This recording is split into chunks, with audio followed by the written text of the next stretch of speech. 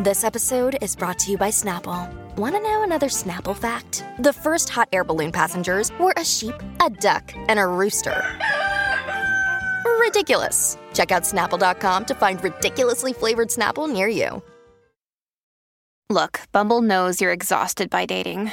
All the, must not take yourself too seriously, and 6'1" since that matters, and what do I even say other than, hey? Well, that's why they're introducing an all-new Bumble, with exciting features to make compatibility easier, starting the chat better, and dating safer. They've changed, so you don't have to. Download the new Bumble now.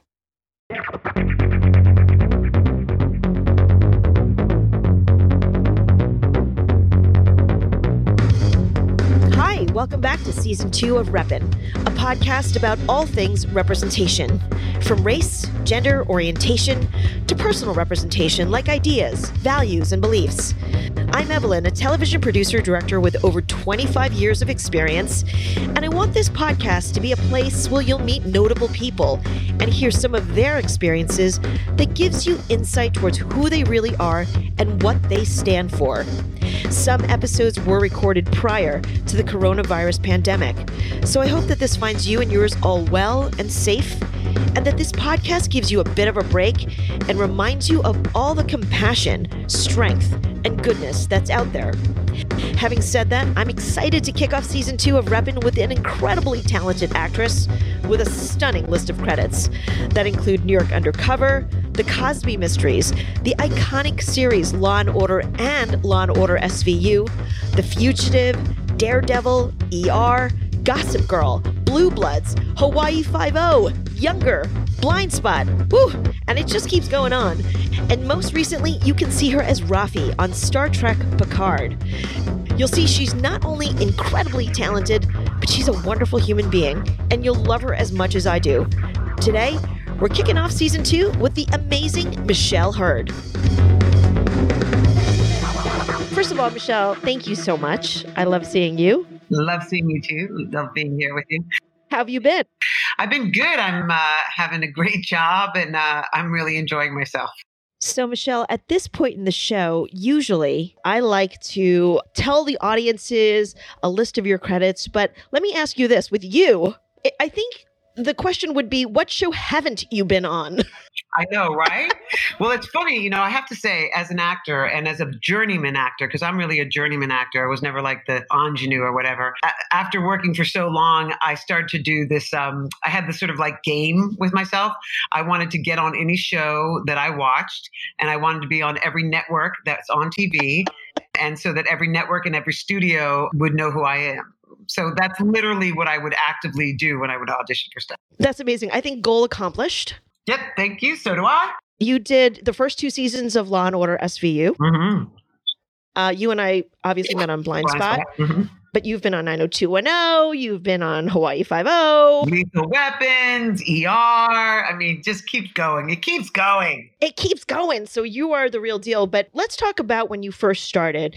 I mean, back in the day of like Law & Order SVU. But your career started even before that. Yeah. Yes. My when I got out of college, I graduated Boston University School for Theater Arts, and I'm a New Yorker, native New Yorker, Greenwich Village. Yeah, girl. Hey. So I came back to the city, and I started doing theater. Just like all kinds of theater, stage readings, Lord ABCD, off Broadway, off Broadway, and Broadway. There was at one point where I said I had to go to like no paying theater gigs anonymous because like the phone would ring, I'd pick it up and I'd go yes, and hang it up. Damn it! I said yes again. But there's no better way as an actor to get your legs and to get your skills up to par by other than being on stage in front of a live audience. From that, I found that I love doing theater, but I wasn't making any money, and I'm a terrible waitress. I mean, like, no joke. I'm a terrible, like I even registered with a temp agency, and the temp agency sent me out to an office one day, and that office called the temp agency at the end of the day and said, never send her out again. I was terrible. I literally was like, I'd pick up the phone and I'd try to push the buttons. And, it was just dreadful. So I realized that I needed to start making money. And that's when I started to, I actually did extra work, tons and tons of extra work in movies and TV shows and commercials. And so much so that there was and this is dating myself, but whatever, when they were shooting Kings of New York with Christopher Walken, directed by Abel Ferrari, there was an actress didn't show up to be Roger Smith's wife. And because I'd done so much extra work and ADs and they all knew me. They literally looked in the audience like, Michelle, come here. And I was like, whoop, great. And I was all of a sudden they gave me the wife of Roger Smith. So from there, I just started trying to seek out more on-camera stuff because you can make money. And I worked on a soap opera on Another World. Yep. Another World was my very first. Oh my God. When they were back in Brooklyn. Actually, absolutely. And I played Dana Kramer, ADA Dana Kramer. So I was a lawyer, a district attorney. And I remember my very first day on set, I'm like straight out of college, 21, 22. And it was opening arguments to a jury, and all of the sort of, soap opera divas or whatever were in the scene. And I'm standing up there about to give an opening statement, like my knees were shaking. I'm trying to be really cool. Like, oh, this is no problem. I mean, it was talk about like trying to get your energy over the hump there. But so I did that, and from that, I just started doing on-camera stuff. Yeah, you have a really crazy list of credits. Now, you said you were a New Yorker, and going back, I guess a way to say this is, in some ways, we, both of us being minorities, we're fortunate to grow up in a city like New York that had so much diversity. However, having said that, media and entertainment wasn't very diverse at that point. Oh, no. Yeah. So can you tell me some of the inspirations or influences you had or didn't have when you were just starting out in the extra world? Yeah. Because your list of credits, girl, are no joke. Back in the day, starting out, you didn't see a lot of people that looked like you or me. There wasn't really any kind of diversity. I mean, I don't think that's something that's happened until very recently. Until recently, absolutely. Yeah, I remember actually, because I'm biracial. My mother's white and my father's black. My mother's born in Blackwell, Oklahoma. I mean, there were like no black people where she grew up. And my dad is Jamaican, but grew up in Harlem. I remember going into my commercial agent and sitting and talking to them when you first interview with them. And I remember one of the agents asked me where I feel like I fit in, like where do I associate myself? And I knew what he was asking me. I absolutely knew that he was asking me, do I tag along to the black people or do I tag along to the white people? Where do I put myself? And my answer to him was, I'm an actress. So give me dialogue, give me a story, and I will bring that to life. That's what I identify with. And if you need me to categorize myself as to put a title on me, then put me as a New Yorker, because that's who I am. That is awesome. That's so badass. You have to. Well, because it's such a strange concept to sort of ask me to own or disown a parent. Because, if I say I'm black, well, where's my mom? My mother carried me, and if I say I'm white, and I'm clearly not, because as soon as I walk into a room, people know that I'm some type of minority. So I find that it was one of those moments where you have to really claim yourself, your person, and not sort of, be pigeonholed into what other people view you as. We have more to offer. Ask me something, hear my voice, and then you'll know who I am. And that's kind of how I've always walked in this earth, truthfully. And, I've never saw, for growing up, I didn't see myself represented at all. I'd watch a TV show or a movie and I thought I was the princess. And not till I got to a place where people, were in charge, did I realize that they saw me not as the princess, but as the maid. And from that moment, I thought, well, that's your perception of me, because my perception is I'm the princess. I've never played a princess, by the way, but you know what I mean. You're a badass. You've played every badass in the universe. Well, that was the other thing, is that when I started getting options of choosing parts and stuff, my for sure, if there was an option between wearing heels or carrying a gun, I would choose the gun every time. I was like, oh no, this is the boss lady. This boss. I'm not a girlfriend. I'm the boss. I need to repeat this again. I fucking love Michelle Hurd. Fucking love her. I love you too, honey. But I have to go back. I have to go back to something because I'm literally like struck by what you just said. Like, how old were you when you said, I'm a New Yorker, I'm not one or the other? Because I'll be honest with you, when I first started in this business, I wasn't even sure that it was something for me because on one hand, culturally, you know, I hate to say stereotypes, but there was a hope for me to do something more practical, more stable. You know, my parents were scared shitless that I wasn't going to be able to get a job. Just, you know, background aside, just getting a job. Right. And then, you know, there were no Asian people in media. And my parents were immigrants. So, you know, we landed in Staten Island and I was like, how the fuck am I going to get from Staten Island to Hollywood? Right. Like, how the hell do you get there? So I think if someone said to me, where do you see yourself? I honestly can tell you, I don't know I would have the sensibility or the strength or security to say what you said. So roughly how old were you at that time? And where did you get that? I don't need, like, what would you call it? Wherewithal? Balls? Courage? Yeah, balls. I think, all that. I was definitely in my 20s because it was after college. Right. You know, honestly, I feel when you grow up in a household of, you know, a biracial household, right, in a time where that's not really popular. In fact, I remember like my mom, when she, you know, was walking down the street with the three girls, with myself and my two sisters. I remember somebody came up to us and they thought she was the babysitter. And because she was like, this, you know, you don't have children in this day and age with a Black person. That would be crazy. And I think growing up with such an awareness of the fact that we were minorities and that we were in the taboo thing. I mean, my mom's family kind of disowned her for a period of time. She has 5 brothers. They didn't speak to her until we got much older. My father's parents were receptive, but, you know, they're Jamaican. And so literally, like, when they would go over to visit with, like, my father and my mother would go over to visit them, my grandmother would have like a single Jamaican woman there. Like, oh, Hugh, look who we got here. We got a nice lady who want to come and say hello to you. You know, he's married and she'd still have like, there's a Jamaican single lady for him. So we were very aware of being others. By growing up in the village, Greenwich Village and Westbeth Artist Housing, we literally lived in the neighborhood and in a building where there were all others. My neighbor, her father transitioned while we were growing up. So, you know, other people see the TV series Transparent. You know, we lived the series Transparent. That wasn't something new. That was just my friend Rachel's parent.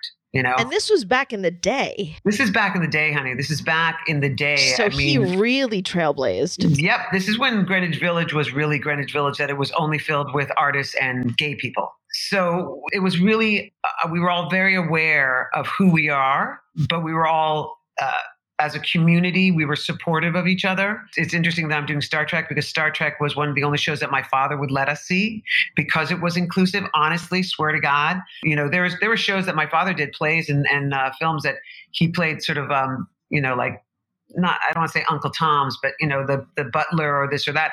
And he wouldn't let us see it because he didn't want us to see him in that representation. Got it. So I was never not aware of the fact that we were minorities and different. Gotcha. Exactly. I will say though, and this is back in the day, but when I went to college in Boston, you know, very quickly, I was alerted to the fact that I was a minority, like instantly. I think in college, I played every single different ethnic character that came up. And at one point I had to say to the teachers, I was like, look, you guys, the one thing I don't have to work on is being a minority. I got that down, like down, hands tied behind my back. I'm a fucking minority. You know, I rule.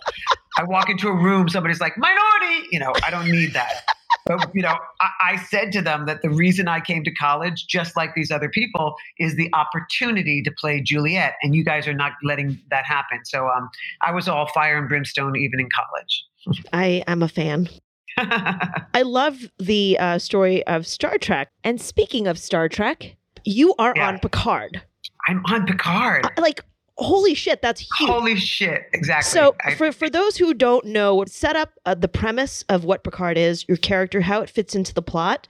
Yes. So Star Trek Picard is, Patrick Stewart left Star Trek about 18 years ago.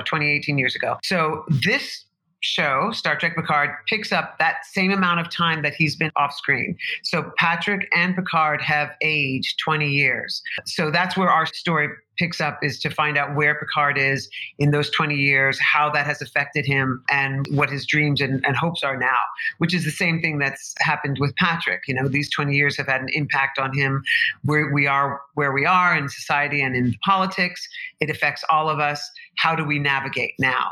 I love our executive producers and our writers, because they are just like Star Trek has always been.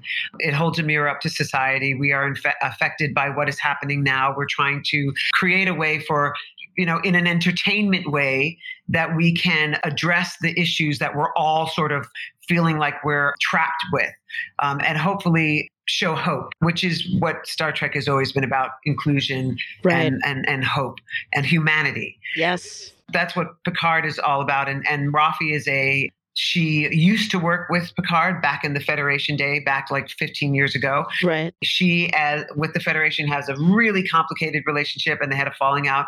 She also had a bit of a falling out with Picard. So when he is, he's trying to help this individual, this person who comes to him for help, the Federation's not interested in helping him. The Federation has changed, just like our government changes, and sometimes you trust them and sometimes you don't. And right now there's a issue of trust with the Federation.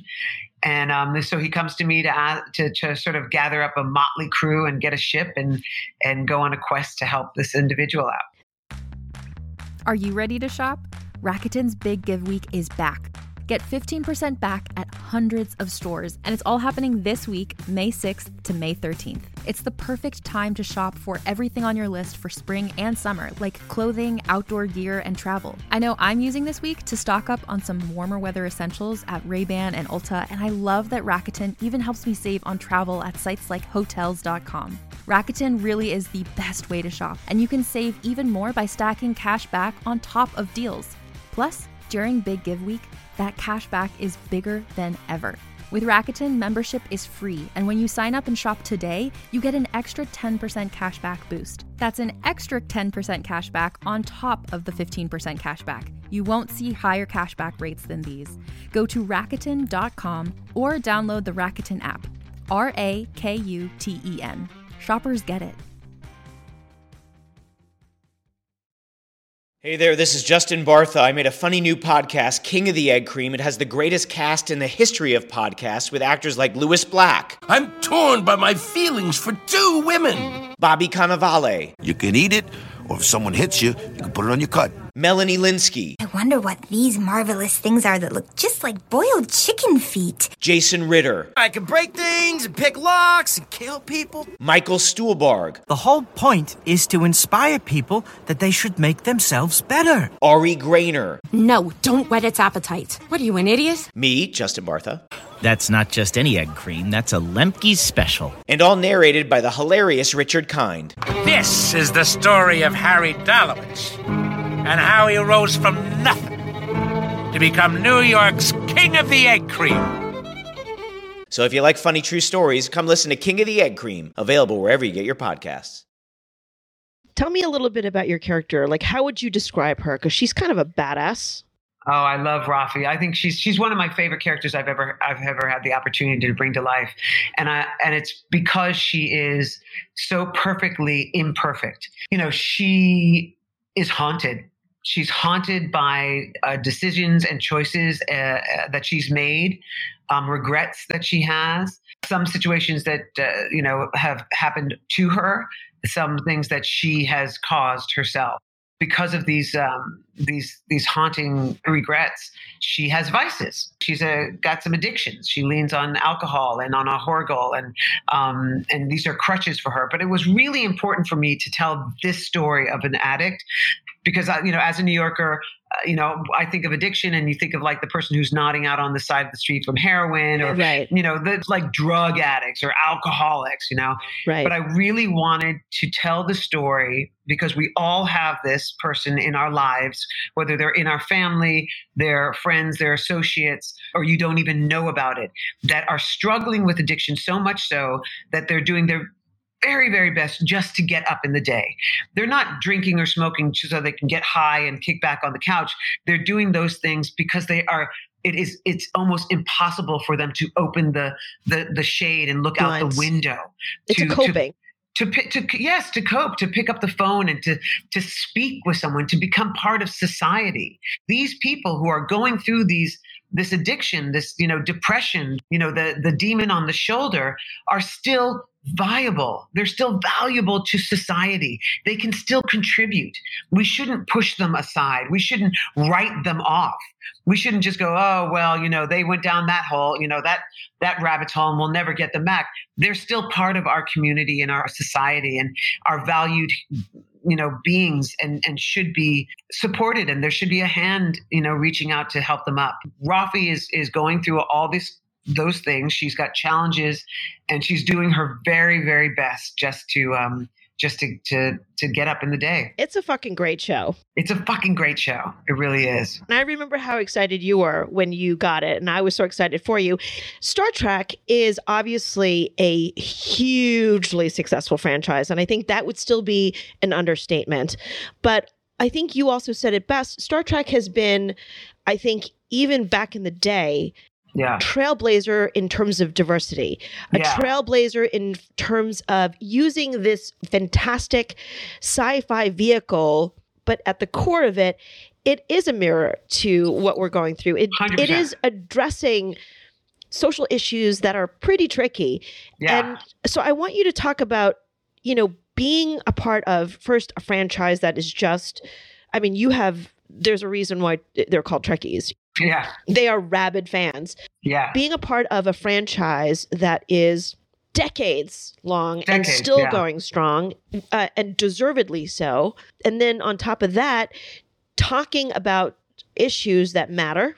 Mm-hmm. And let's talk about also, Star Trek was one of the few shows that you watched as a child, and now you're on that show. I know, it's crazy. As a family. Yeah, I think the thing that, what's so interesting, and especially because you know the shows that I've been on and even like Blind Spot or whatever, I think I've done like 4 different Dick Wolf shows. I'm like a Dick Wolf kid. I'm procedural. I can, spew exposition like nobody's business. I can validate a scene. I can walk in and give you a report card and walk out and, everybody's good. And I think I always thought that procedurals are the way to push agendas. It's contemporary and it seems timely. And so that's the way you can push agendas. I didn't realize until I got on the show that sci-fi is where you can push agendas. Literally. Tell me more about it. Science fiction in general and Star Trek specifically has always wanted to tackle the complexities of humanity and the relationships between people. It's always been about, inclusion, exclusion, otherisms, immigration. Yes. Racism, bigotry, oppression. And it's every single thing. And what I love about it is that we're able to tell those stories under this umbrella of sci-fi. So you could sit there and you're watching it. You don't feel like you're being preached to, or berated. Right. But at the end of an episode, you sort of get a feeling like, that actually hit me. Yeah. That's actually pertinent. Like I can relate to that. It's like slipping the vegetables in with the dessert. Exactly. It's literally. That sounded gross, but sorry. I love that. You've pureed the broccoli and it's in the cheesecake. Exactly. Yes. That's literally, and I think, what an honor it is, especially being a person of color, right? Being a minority, knowing, like, as I said, when we were kids, my father would encourage us to sit around the table or sit around the living room and watch Star Trek solely because it was the only show at that time that had, multiple different looking people, different colors. I mean, like there were people who were blue and like people who had horns, but that's otherisms, right? That's bringing other people into the same thing, like bringing people, nowadays we would try to say that that's bringing in LGBTQ people, bringing in disabled people, which is we're still lacking of inclusive with them. They're here. They're part of our community. They should be in every room. Ageism too. Ageism. I mean, and I have to say, this is one of the things that I actually really love about our show. There's not very many shows where you get the perspective of a person of a certain age who sees their mortality. And this show is literally from that perspective, which is valuable because we have a ton of people who are living in that perspective right now, who are not represented. We have all these cute, sassy shows of these young leads running up and down, but you don't have someone who's actually the one who pays all the bills. Right. The fact that back in the day, Star Trek was the very first show to have an interracial kiss on television. I know. For me, that was like watching my parents, like you actually saw what was happening in your house represented on television, right? Which people, all being completely full disclosure, people who are white don't realize that the stories that are told aren't told from our perspective. It's only told from their perspective. I say this all the time about scripts. Scripts come into our house. My husband's an actor. He's a white man. And, you'll get a bunch of scripts that you're trying to figure out if you read for interest. And whenever I read them, it's one of my pet peeves. I read the script and it has like, Mary walking down the street, da, da, da, she runs into John and blah, blah, blah, blah, blah. They see Sarah and blah, blah, blah, blah, blah, blah. And then Jose, Latino, da, da, da. Monique, Black, da, da. I'm like, wait. Why are you talking? Why do we, have to identify these individuals as minorities? Right. And then you sort of go, oh, I see. Because the person who wrote this, who's white, is making the assumption that the world they see is white. Right. So they're making an assumption that when I read it, Mary, Joe, and John are white. But they don't understand that my perspective is a multicultural world. Right. So when I'm reading it, Mary may look like me or like you. Right. Or it doesn't necessarily mean white. Right. So like one of my things is that I would love, and I think it would make a step towards people being understanding and empathetic of people of color, is if they want to write scripts and you want to, identify when there's a minority, fine. But identify when there's a white person too. Every single time there's an individual, tell me their ethnicity. If you feel the need to tell me when there's a minority, then tell me when there's the majority. Don't make the assumption that the person who's reading your script is from the same perspective. The other thing, just jumping on that in some ways is like, it annoys me that anytime I see a minority of Asian, it's like our character names are like, Chang Fei or some shit. Right. Like, why can't my name be Meg? Right. Exactly. Why do the characters all have these like cliche archetype names? So I totally get you, but there's something that I wanted to kind of go back to. I mean, I know you work your ass off at every show. Did you ever take a minute to think about, okay, when you and I were growing up, I looked at Star Trek. I mean, I have to admit, I like Star Trek, but I'm not like, you're not going to come to my house and I'm going to greet you at the door with a jumper. Right. Very good. That's not me. Not that the people who have those are, it's go all right good. ahead. Passion is good. I'm all about that. But, we looked at that and, I saw George Takei and there was obviously, again, diversity. And it was big for you as a kid, right? Because it opened doors. It was the only show that we saw our pieces of ourselves. But how does it hit you, Michelle? Because I don't know if you've ever had to taken a moment to actually sit back and be like, what those talented actors and those storylines did for you as a kid, you are continuing to do for others. Can you talk about how that impacts you? Oh, I'm very aware of it. I'm, and truth be told, I think I've been really conscientious of that reality in all of the choices I've taken whenever I work, because I was so uber aware of the fact that I was not represented on television. Right. I didn't see myself, because it's difference between, like just seeing a Black woman and then seeing a mixed woman, because I'm mixed, Right. Issa Briones, the other girl who's on my show, who's Eurasian, we talk about that often, that we are actually giving people of diverse backgrounds, an opportunity to see themselves validated in entertainment. And it sounds kind of like weird, like who cares about being validated in entertainment? But it's bigger than we realize, because art is like, art's the common language between everybody, right? Like you can see a painting, you could speak English, French, Italian, Russian, whatever, but we all see the same painting, right? We all see the same art, and it's going to affect us in a different way. Right. That's it. So by doing this, we're giving people of different colors, of shades, people of color, the awareness that they are part of society. I equate it like this, growing up in certain schools, you would sit in your classroom in like first, second, third, fourth grade or whatever, and they'd have the pictures of the presidents around the room, right? Right. For the longest time, obviously up until Obama, they were just all a bunch of old white men, right? Right. So we don't know, consciously or unconsciously what that does to us, right? So unconsciously, we have above us just a whole bunch of, old white men being the rulers, not a woman, not a minority. So subconsciously, it tells me that is not where I can be. Right. Now I have two nephews. Today's my Lucien's 16th birthday.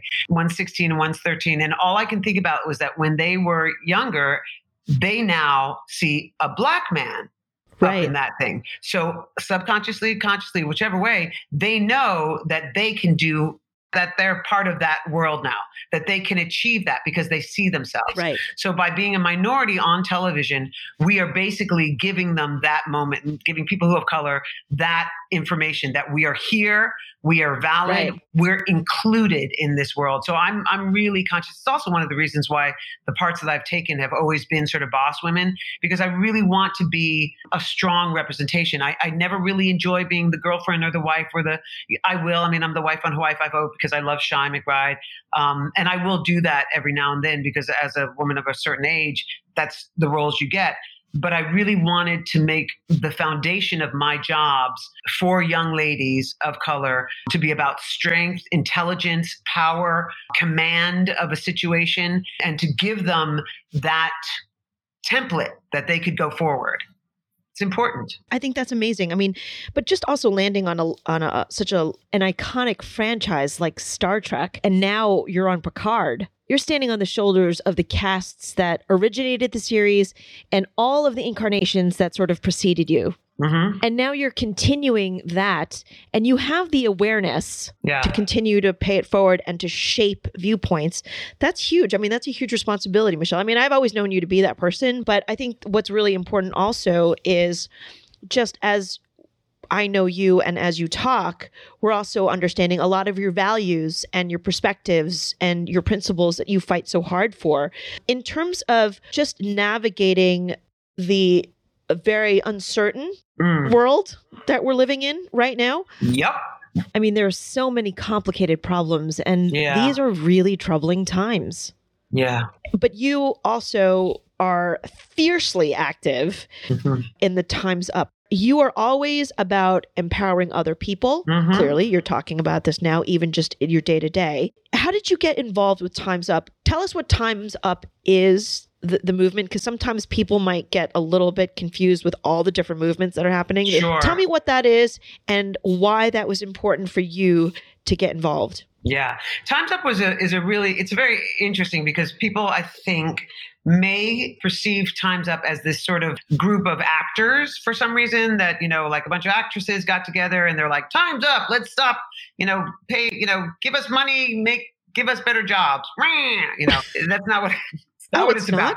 Not so much. Okay. Time's Up is actually a legal defense fund for people who have been harassed in all formats, whether that's sexually harassed with intimidation, felt to be unsafe at work, discriminated against. And this is in all vocations.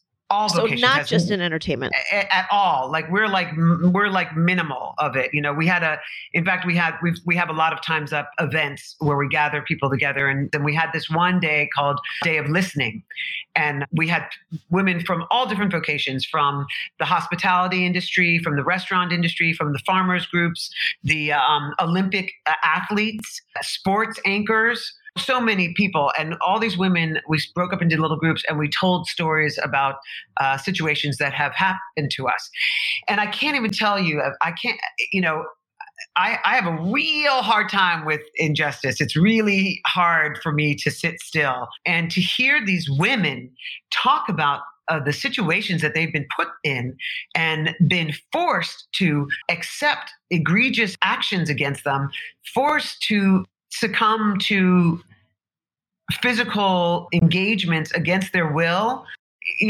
It's so frustrating. So this Time's Up, which did sort of get galvanized by a bunch of actors.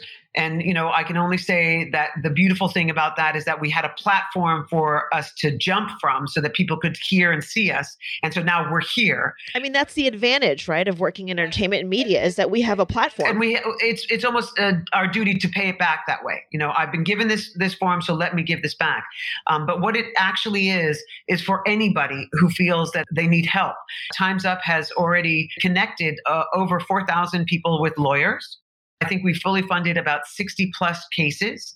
We changed earlier this year with Governor Cuomo's help.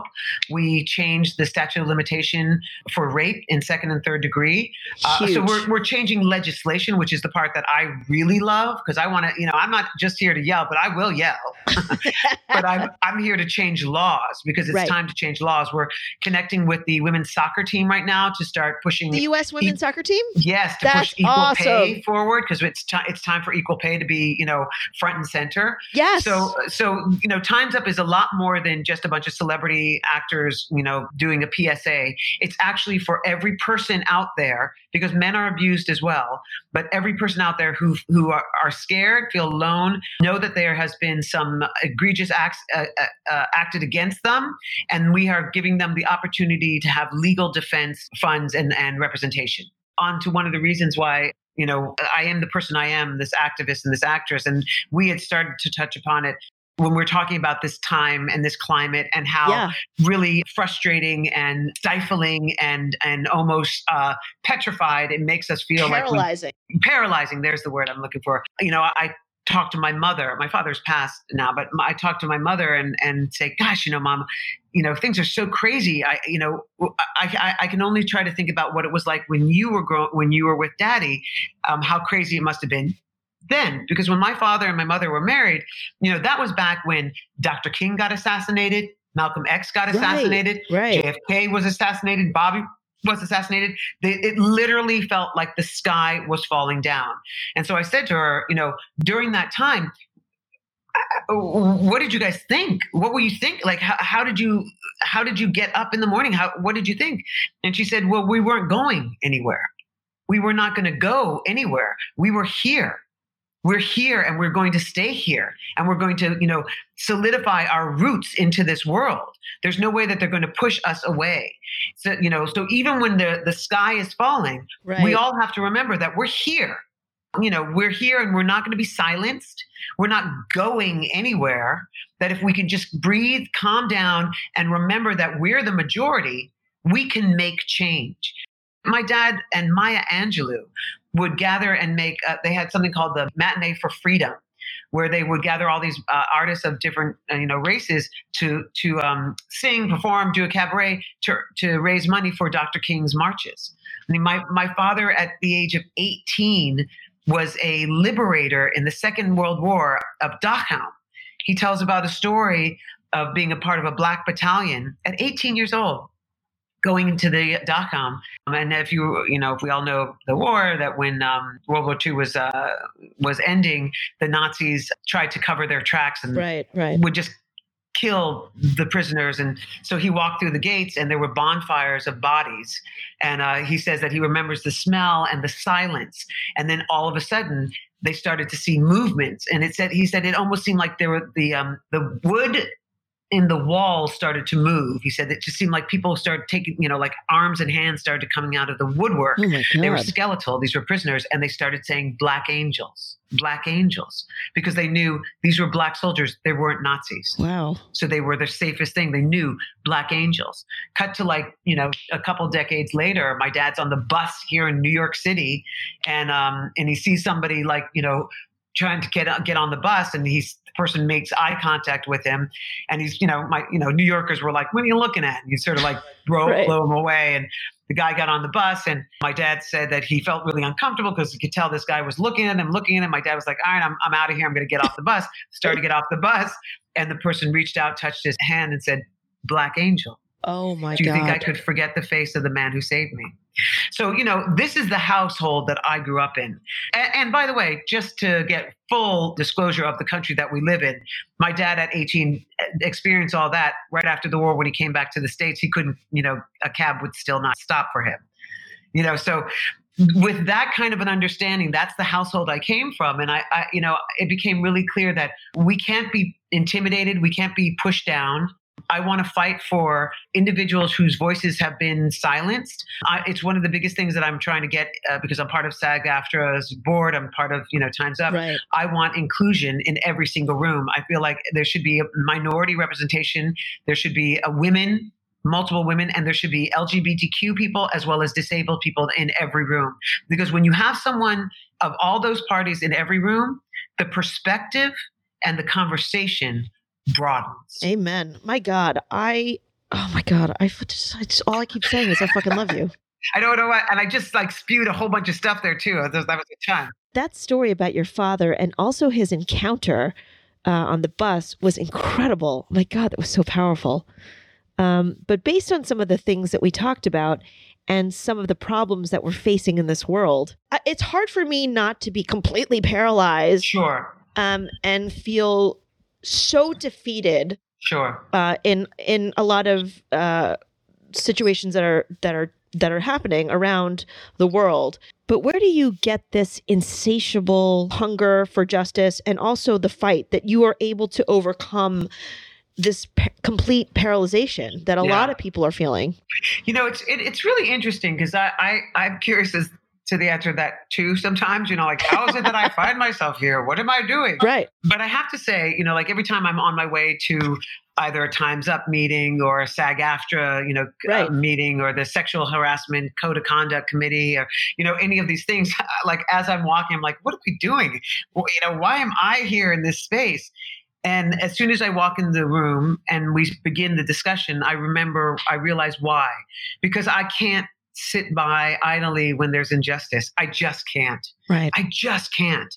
It's something against my whole DNA. That's great. It could be because I'm a stubborn, New Yorker. I think I'm empathetic to a fault at times because I feel so much, and I'm pained when somebody is in pain, right, and they feel that they can't do anything.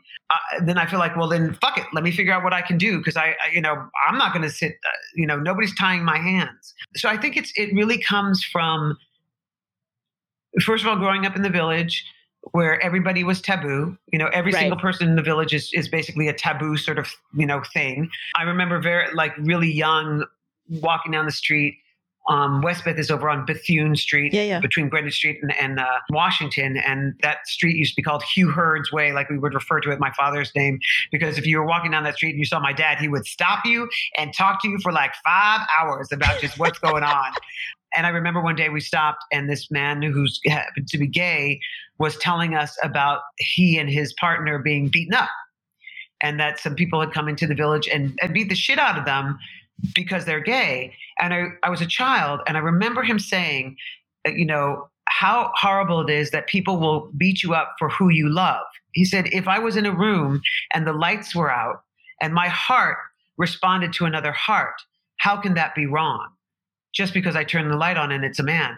And from that moment on, I thought, that's absolutely right. Nobody has the right to extinguish anybody's flame. Right. It's just, I can't conceive of it. I don't understand. Right. And as I said, that was as a little child. I was probably 5, 6, or 7. Right. So I was walking with my dad. But from growing up with parents that are mixed and activists and artists, I understood the power of the tool of artistry to connect people, and the power and the importance of activism. And I think that's why I walk the way I walk. Well, God, I'm so happy that you are doing that. So I've asked this question before in past episodes, but I think in your case specifically, my friend, yes, tell me a moment where you realized you made an impact. Let me just kind of unpack this a little bit. Yeah. You were on the first 2 seasons of SVU. Yes. So you were opening doors for minorities on TV as an actress. Going further, from all the roles you've done, they're pretty much all very strong female characters. I mean, on Blind Spot, you were not somebody that I'd want to ever sit next to. In fact, I think I may have said this to you. If I didn't meet you in person, I would be like running the other way if I saw you on the train. I have to say that my favorite interactions with fans is my Blind Spot fans, because every now and then I get a Blind Spot fan that turns around the corner and just stops and just like, and I'm like, it's okay, breathe. Yeah. I'm actually just Michelle, not Shepard. Because Shepard was just a really scary character. I love her. She's great. So you're opening doors for minorities. You're opening doors for women to play strong female leads. Then there's all your work as an activist. You're working to give others a hand up and a voice. Was there one moment with all of that experience that somebody came up to you and shared a moment that really made you go, wow, I really made an impact on them? Yeah. It's a big question with everything that you've done. Because there's a lot. There's a lot. It's interesting because there is, and it's a little bit, I don't generally refer to it at all, because it was something that I really tried to distance myself from when it happened. I had my, situation with Cosby. Right. It was right out of college. And once again, I knew that I was not I needed to figure out how to make money, and I'm not a good waitress, Right. But I was doing stand-in work on the Cosby Show. Right. And like many girls, as we all know now, he targeted me, and, he would do these really weird things about, having me come to his dressing room at lunch, and we do these acting exercises, and he was just, grooming me. And he would set it up by like telling you not to talk to any of the other actors. Don't tell them what you're doing. Tell your boyfriend that you're going to be working late. I mean, he really sets the tone so that he can get away with a whole bunch of shit. Growing up as a native New Yorker, I had my little delinquent time. So I was a little punk delinquent for a few years there. Thank God for it. Totally. Did all my drinking and drugs and all that stuff. And at a certain point, so I didn't do anything. So that was a saving grace, because every time I'd come into his dressing room, he'd always offer me a drink. And I said, I don't drink. But there's this one time when he said, I'd love to see what your hair is like straightened. So why don't you come to my house tonight, take a shower, and we can straighten your hair. And at that moment, did I feel like, the hair on my neck sort of stand up? And I knew that this was inappropriate. And I told him, no, I'll just come to this studio with my hair straightened. Prior to that, he'd already been doing some strange acting exercises with me, where he would put his hand on your chest and your abdomen, and he'd run circles, and he's touching you. And so there's all that stuff. So there was an afternoon that I was sitting in my place in LA, and I think I was watching The View, and they were talking about the women who were coming forward. And there was this debate about whether they were gold diggers, and why were they trying to take down this important Black man. And I was so infuriated. And I called my sister, and I was like, "Bam, this is, pissing me off." And because I had a first perspective scenario. And I said, I'm gonna put it on Facebook. So my personal Facebook, because I, even in my first personal Facebook, I had people commenting saying those women are all gold diggers, and it's just, I was like, you guys can't be ignorant and saying stuff. It's ridiculous. So I wrote my whole story and posted it. I can't even tell you how many women responded and even told their story on mine. Then somebody who was a friend said, I'd really love to release this to my brother or whatever who works for Showbiz Online. And I said, no, it's not for them. It's for my, it's just a private thing. There's already 40 women who are telling their story. Right. And he didn't listen. He released it. So that got released. And literally, honey, like within hours, there were people knocking at my front door, calling me, calling my family, harassing us. I mean, it was insane. That next week, I have to say, though, on The View, they actually brought up and they said, well, Michelle Hurd from Law and Order, she tells about her story, and she doesn't need this to progress her career. Right. So it was one of those moments in time that my managers and my agents and I, we had decided back then, because I had told casting, producers, studio, my people, we had told people immediately when it happened. Right. Our response, their response was, well, you should be, feel flattered that he's picking you. I mean, it was just terrible. And so I had said to my, people back then, I want to extricate myself from Cosby. I never want my name and his name to be associated. He has nothing to do ever with my career, my choices. Right. So that's why I didn't, I stepped away. So cut to these 20, 30 years later, I decided I had to put my name out there to help, first of all, just my friends so they were informed. Then it got released. And I spoke to a few, the lawyers and all that stuff, and I let it be known. I was approached multiple times on the sidewalk, in supermarkets, by women who have been sexually molested. And they told me their story. And they said, because of you, I feel brave enough to speak up. And I thank you for putting yourself out there.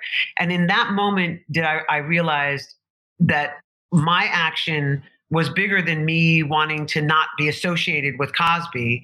It was about giving people who don't have a voice or a platform.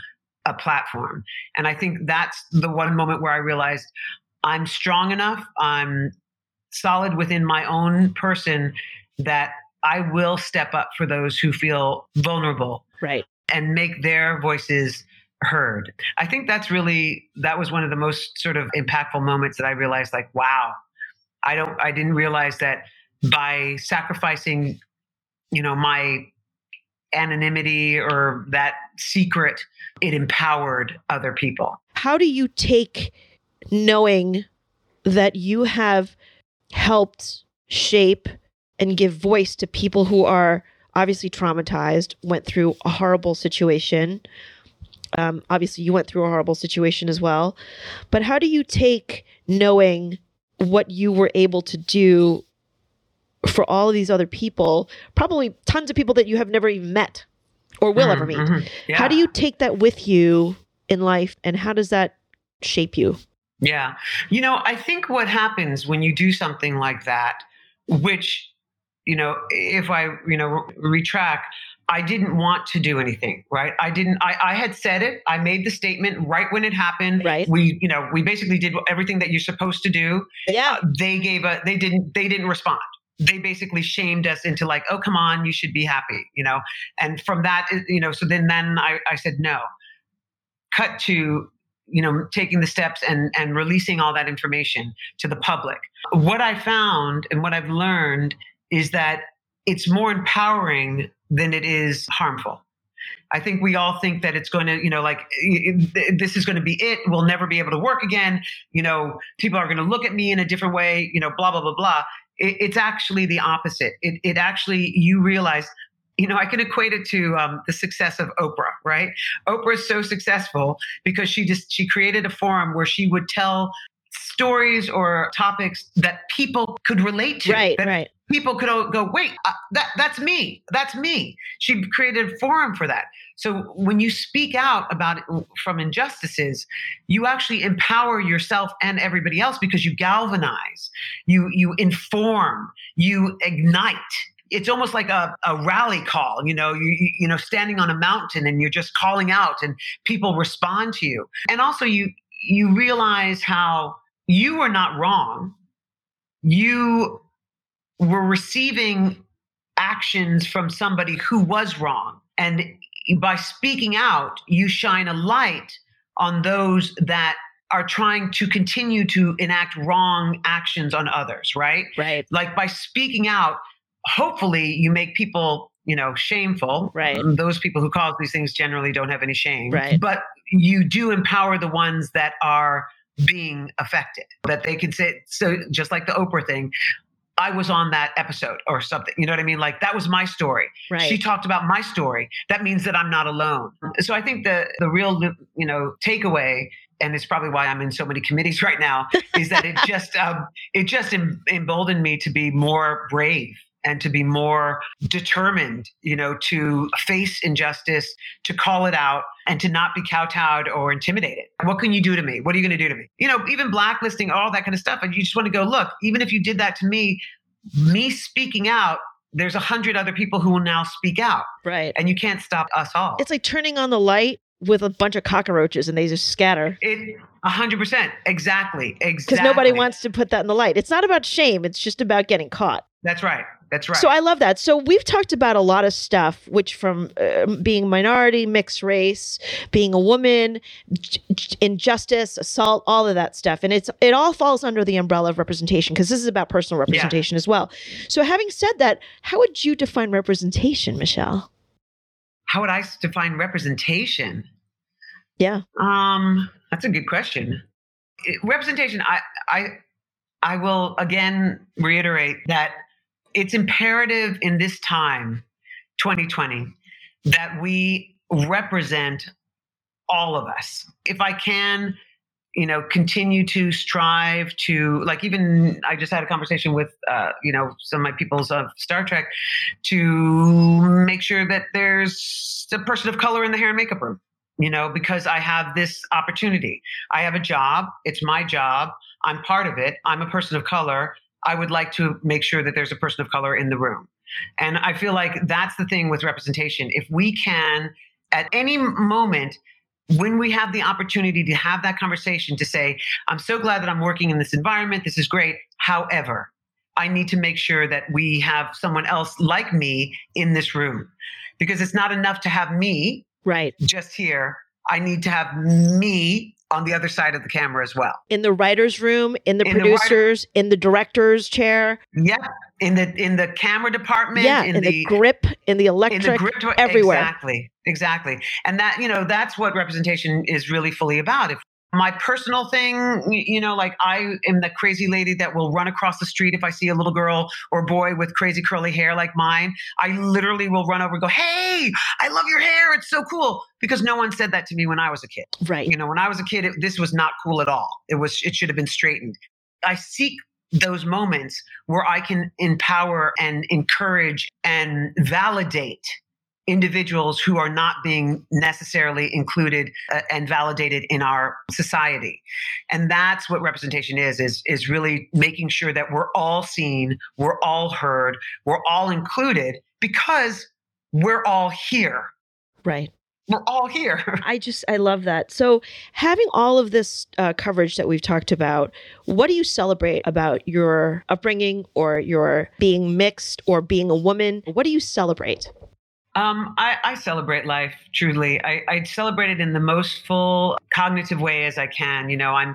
I'm really aware of mortality. I'm one of those that I understand life and death really well. They go completely together. It could also be because my father has passed. He passed 15 years ago. And so when you lose someone, you're really aware of time and how valuable time is, how precious it is. Not to be, bring it back to my show, but, our show also talks about the sanctity and the preciousness and vulnerability of life and love and support. I've always found that my favorite thing about life is learning things, is the journey of discovery, of possibly being wrong and possibly failing hugely. I mean, it's fantastic. You want to be able to learn and to grow and to expand your horizons and eat up everything that life gives you, because we're here now. And time is so short. It's so short. It's so fleeting. It's so fast, So there's a concept, I think, especially in our youth, that tomorrow is sort of like everlasting. Like, oh, tomorrow I have so much long time, I can't wait till I'm an old person sitting on a, porch on a rocking chair. You don't have tomorrow promised. You have today. So live, embrace, explore. As an artist, it's the most fulfilling thing that you can do, to read something different, to look at something different, to listen to something different, to interact with people who are different, because it feeds your perception, which is the same thing as to why it's important to have different people in every conversation. It broadens it. Whatever it is that you want to do, like, don't wait. You just got to run for it. That's right. Do something. do something. Even if nobody ever heard of it or sees it or whatever, right. Do something. It I mean, listen, we can all sit and complain about how like this is wrong, but we have to take some accountability and responsibility.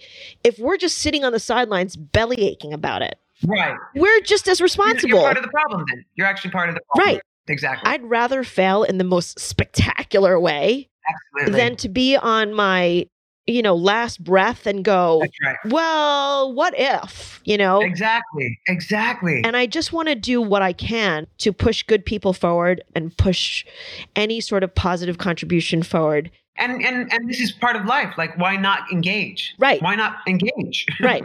So give me our signature sign off, Michelle. Okay, this is a tricky one. I was trying to think of something good, and then I was like, just let it go, Michelle. Just say whatever you want. All right. So lay it on me, girl. Let us know who you are and what you represent.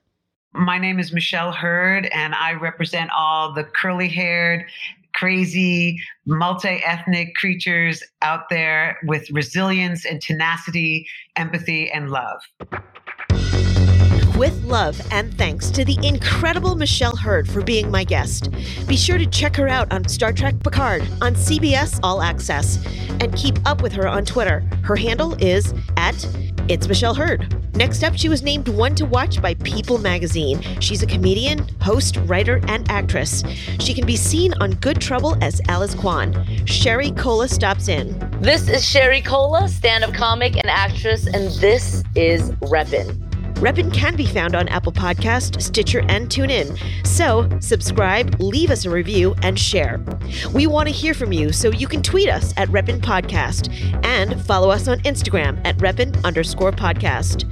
Thanks to my team, my technical director and musical composer, Nelson Pinero, and always to Gracie Kong for her joy and love. Reppin is a Suburban Outlaw Productions. Be well and be safe. Until next time, stand up and represent.